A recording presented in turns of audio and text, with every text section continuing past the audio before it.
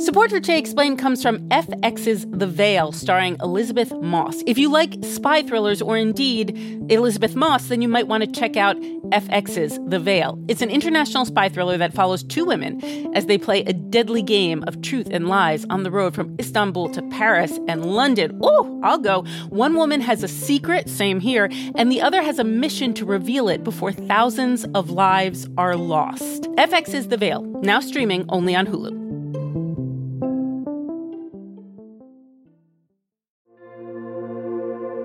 Support for this podcast comes from Planned Parenthood. It's hard to imagine a world where we leave future generations with fewer rights and freedoms. Since the Supreme Court's decision to overturn Roe v. Wade, politicians in nearly every state have introduced bills aimed at blocking people from getting the essential sexual and reproductive care they need, including abortion.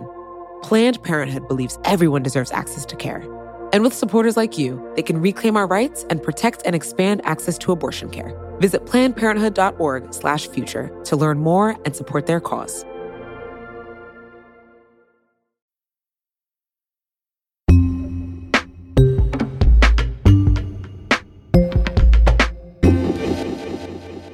Today Explained, Rama's firm. We've talked a lot on the show about places that have struggled to deal with this pandemic. The United States or, the United States and even the United States. But one place that has done a relatively great job over the last year or so, Africa. And one country within the continent of Africa that's had an especially good response, Senegal. Vox's Jen Kirby flew there a couple of months ago. And when she told me that, I was like, Jen, you flew to Senegal a few months ago in the pre-vaccine pandemic? I was scandalized. I was like, Jen, how could you?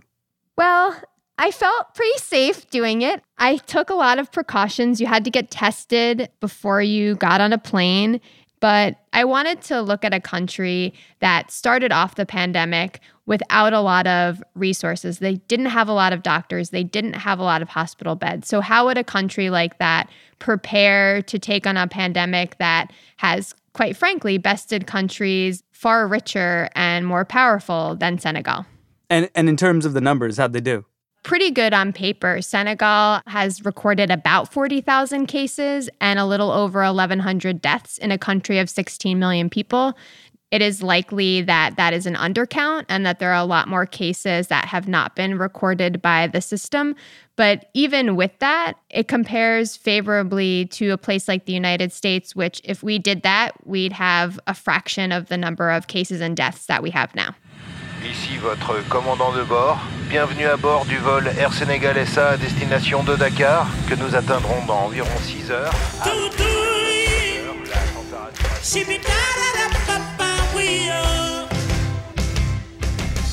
What do we need to know about Senegal? Well, it's in West Africa, so it's in the neighborhood of a lot of other countries that you may know, like Guinea and Sierra Leone, and it has a porous border with Gambia. It's a former French colony, so French is spoken there, and a lot of other languages as well. And when it comes to, for example, its doctors, there's only about 7 doctors per 100,000 people, compared to, say, the US, where there's about 260 doctors per 100,000 people.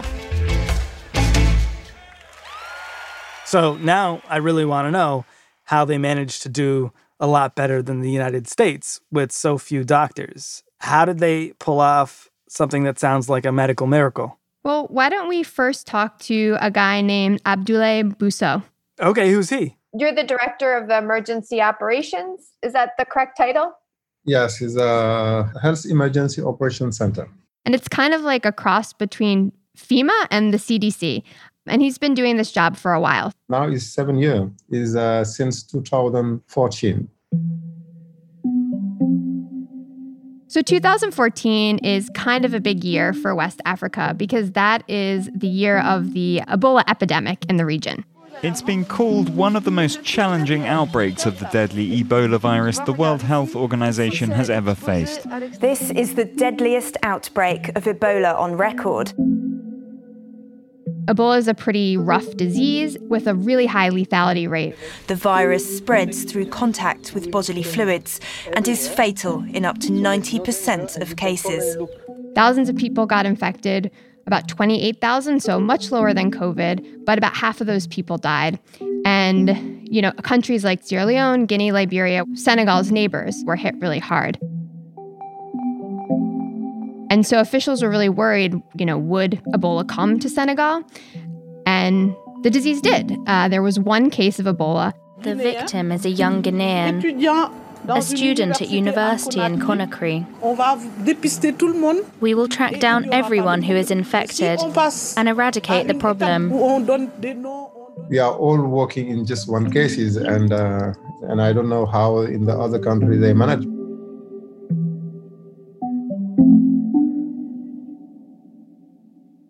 But they caught it relatively quickly. They were able to isolate the patient and all of his contacts, and that's it. They survived the epidemic with just one Ebola case. And after that, we thought on setting up one structure dedicated to emergency. After the Ebola pandemic, they realized they didn't want to have to respond quickly in emergency every time. They wanted to create permanent infrastructure so they'd be able to be ready for the next emergency when it came. And so they began to build the Health Emergency Operations Center. And it permits us now to be more comfortable, I can say, to face this COVID outbreak. Okay, so Senegal has this sort of agency and system set up for health emergencies like, let's say, COVID-19. So what does it look like when COVID-19 arrives? When the first case arrived in Senegal, which was right at the beginning of March, they basically put into action their Ebola playbook. You need to detect, test rapidly, isolate, and to treat patients. Test rapidly, isolate, and treat patients. It's probably helpful to take those three things one by one because they seem really obvious when we think about COVID now, but maybe weren't so at the beginning. The idea is first to test, of course. And luckily, Senegal has one of the premier labs in Africa. It's based in Dakar. It's called the Institut de Pasteur.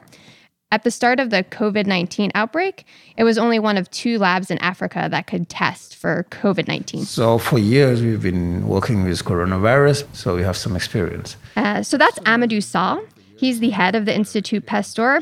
I think it's probably helpful to think of him a bit like Senegal's Dr. Fauci. Nice. We do epidemic all the time. And in Africa, you have 120 epidemic every year.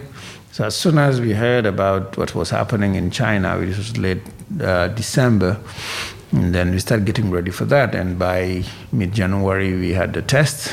And so once the Institut de Pasteur could figure out testing, they tried to figure out a way that they could make it so that they could test in all the regions, not just in Dakar. We managed to have in each of the region of Senegal field labs that was in a position to deliver a test within 24 hours. Wait, 24 hours? I was getting COVID tested in December of 2020, and it was taking like days to get results. They had 24-hour testing almost immediately? Yes. As officials told me, the idea of testing rapidly was really important, and they wanted to make sure that testing came back no later than 48 hours. To be fair, they didn't have a ton of testing capacity, but the capacity they did have was rapid and was able to get results really quickly. What about the other two that we mentioned, isolation and treating? How did Senegal handle those two? Yeah, so if you tested positive for COVID, any positive cases, even if they have symptom or no symptom, you would have to go into isolation in a treatment center, which could be a hospital or another place that was set up to treat COVID patients. And also we took all the contact person and isolate them also sometime in hotels. The government rents the hotel during this period, and we use it as a quarantine center. Basically, just to sort of recap, if you tested positive, Senegal made you go into quarantine and they paid for your room and board, and they made sure that you were basically out of your household and out of the community. And the goal for Senegal was, listen, we don't have a lot of doctors, we don't have a lot of hospital beds. So if we can try to slow community transmission as much as possible, maybe we can prevent this pandemic from overwhelming our health system. And did that work? It worked and it didn't work. As all things COVID, it was complicated. So the Ebola playbook that they were using was pretty intense.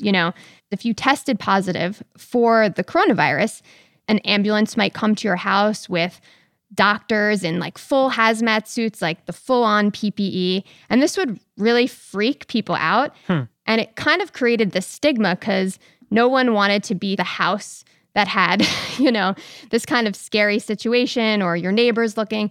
And so it created this stigma around COVID where people were less likely to want to come forward and get tested because they were afraid of kind of getting called out.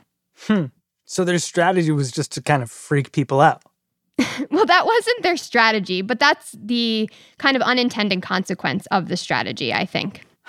And of course, beyond that, there were other challenges. The policy was really expensive. It's really costly to put people up into hotels. And Bousso told me that 60% of the people that went into quarantine were asymptomatic or had mild symptoms. So they were using all these facilities for people who just really weren't sick and probably could have isolated at home. And the other thing was the families that did have to go into quarantine, they needed support, and the government struggled to provide them basic food and necessities. And so in the end, the policy that was meant to slow transmission ended up creating all of these unintended consequences that made it really difficult to make it sustainable, even if it probably did help to slow some of the community transmission. But we are talking about a success story here. How did they manage to persevere in spite of all that?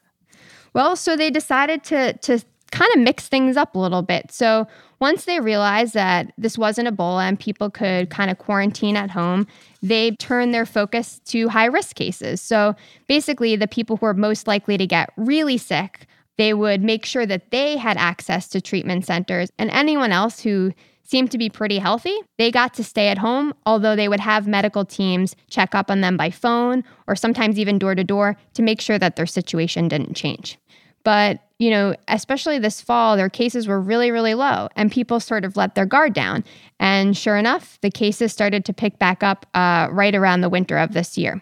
And I'm sure that's a familiar story to almost everyone listening to this, where people were taking restrictions seriously at first, but then less so as time went on. Was Senegal able to be successful in their handling of COVID in the long run over the course of the pandemic?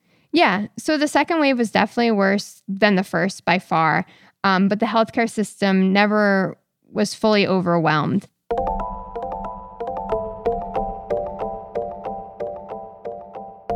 And one of the reasons why it was able to withstand both the first and an even more intense second wave was because of this whole other side of the Senegalese COVID response, which I didn't even really realize until I landed there and learned about it myself.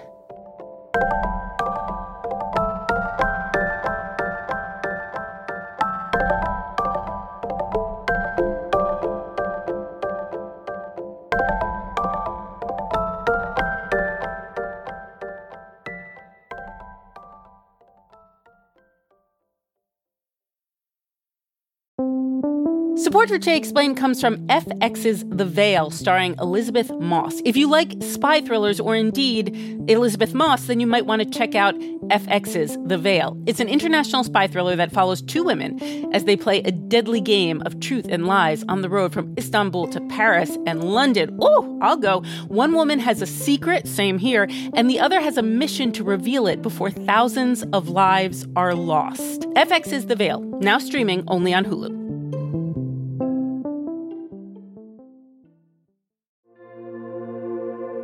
Support for this podcast comes from Planned Parenthood.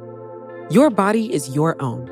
That's why Planned Parenthood is committed to ensuring that everyone has the information and resources they need to make their own decisions about their bodies, including abortion care. Today, lawmakers who oppose abortion are challenging Planned Parenthood. Affordable, high-quality basic health care for more than 2 million people is at stake. Planned Parenthood believes that health care is a basic human right. That's why they fight every day to push for common-sense policies that protect our right to control our own bodies. They also work tirelessly to oppose the onslaught of new policies aimed at interfering with personal decisions best left to patients and their doctors. They won't give up, and they won't back down. You can join Planned Parenthood in the fight to help make sure that the next generation can decide their own futures. The organization needs your support now more than ever. With supporters like you, they can reclaim our rights and protect and expand access to abortion care. Visit PlannedParenthood.org/future to learn more and support their cause.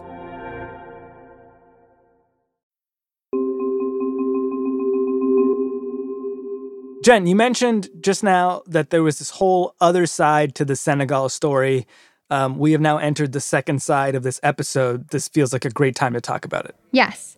So to tell you more about it, I want you to meet somebody first. She wished she would one day be able to speak English. You speak English very well. I wish I could speak French. Great. I never meet people anymore. Her name is Madame Traoré. Je suis Bagenougor de la Cicaprudis. My French is terrible, Jen. She works at a health center in a neighborhood in Dakar. And I really wanted to talk to her because she's a buy and go. A buy and go? Yes, that's exactly right, a buy and go. Voilà. A buy-in means sister to someone's father, so basically like an auntie, and they're kind of like community godmothers. That sounds nice. What do they do? Nous, notre rôle, c'est quoi? C'est d'aller voir les mamans qui sont en âge de procréer. Donc, santé de la mère et de l'enfant. I heard l'enfant. That means child. Yeah, that's their job. They have this formal role in the healthcare system where they're basically doing maternal and child health. So, if you're a mom and you just had a baby, they might come to your house and make sure that, you're doing okay. Sort of like a postnatal checkup. Or when you have young kids, they'll be like, hey, did you get your kids vaccinated? And so that our goal is to sort of be this link between the healthcare system and the community. Is that kind of like a doula? In some ways, yeah, except for this is, and in pretty much every neighborhood, you might have a buy and go.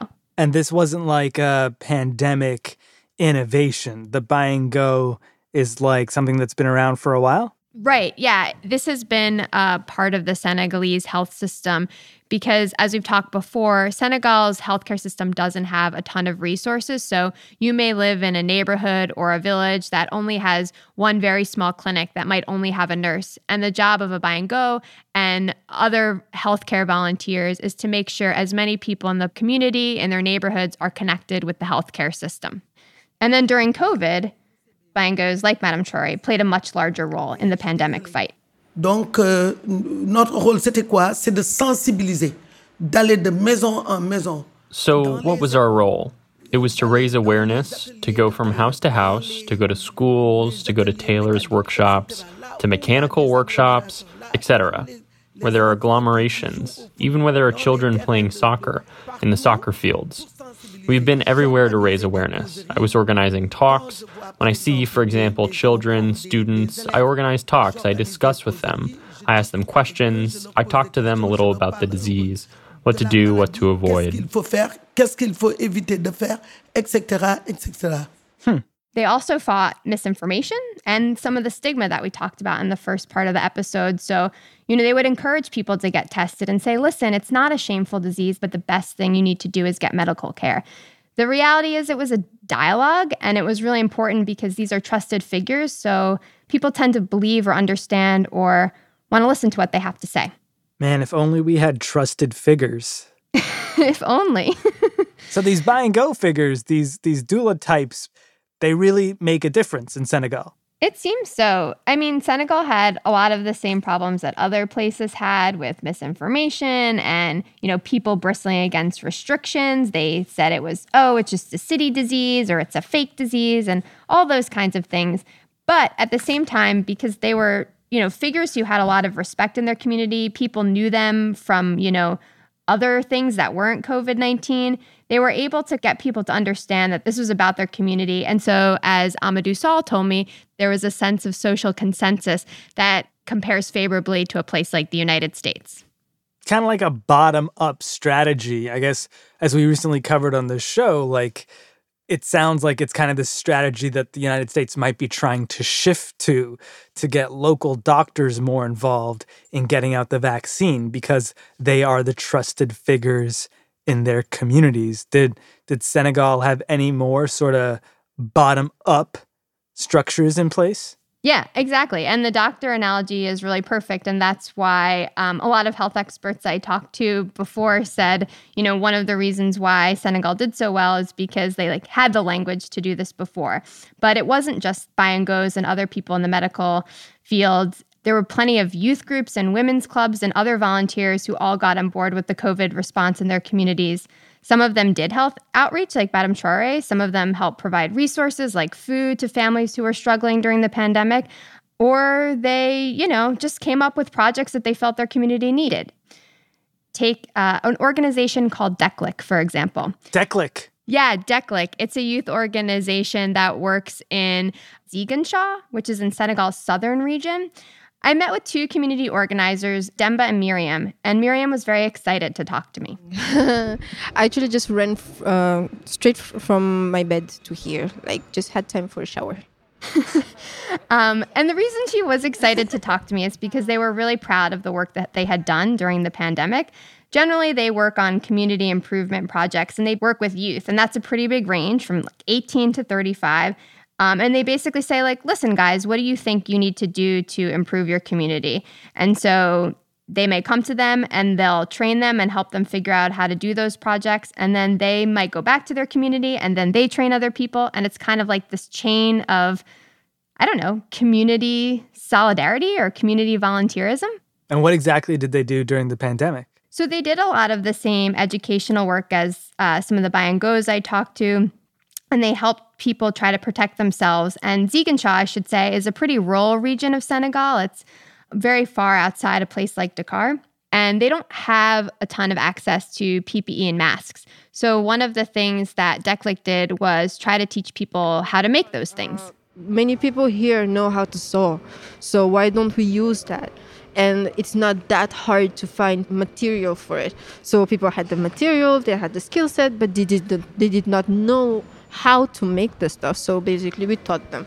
The other thing they did was to teach people how to make hand washing kits so they could, sanitize their hands. And Miriam told me a pretty funny story about that, too. We had another program not too long ago where we had to go to a remote island. And we found one of those kits, like the hand washing kits.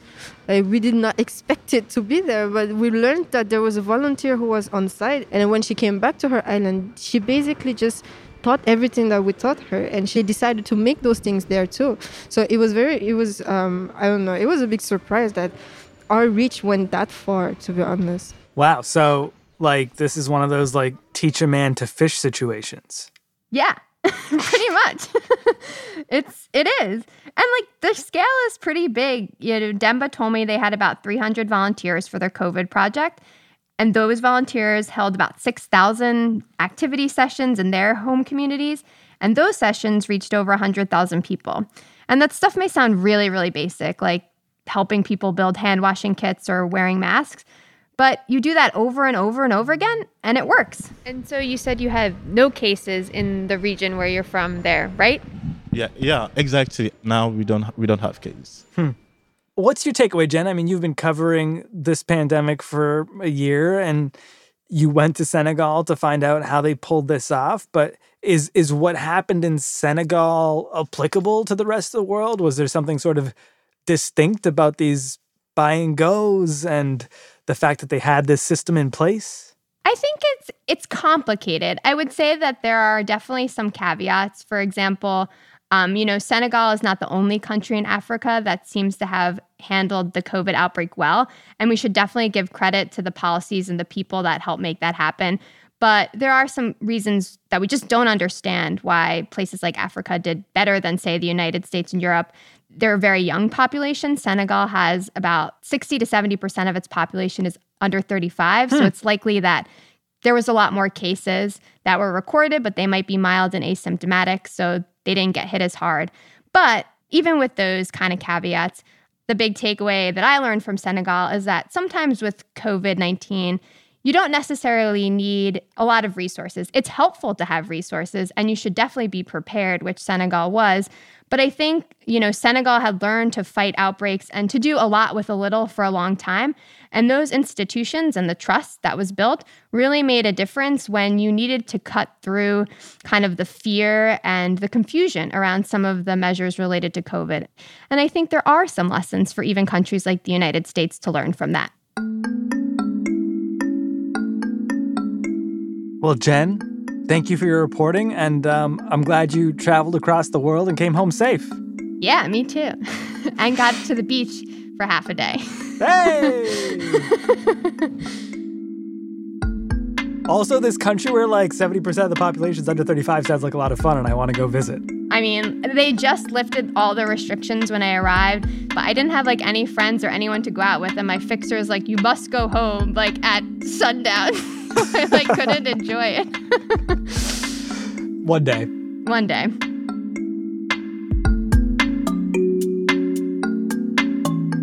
Jen Kirby, along with our colleagues Dylan Scott, Herman Lopez, Julia Belluz, and Dylan Matthews, plus a whole bunch of other great people, did a whole dang series called Pandemic Playbook about how other countries successfully and less successfully handled this pandemic. It's worth checking out, and you can find it over at Vox.com. Just search for Pandemic Playbook. And another quick plug, Jen's a part of our foreign team here at Vox, and our foreign team makes a podcast called Worldly. Today they're covering a very important story, the mass grave at that Canadian residential school you've surely heard about. You can find Worldly wherever you find Today Explained. Thanks.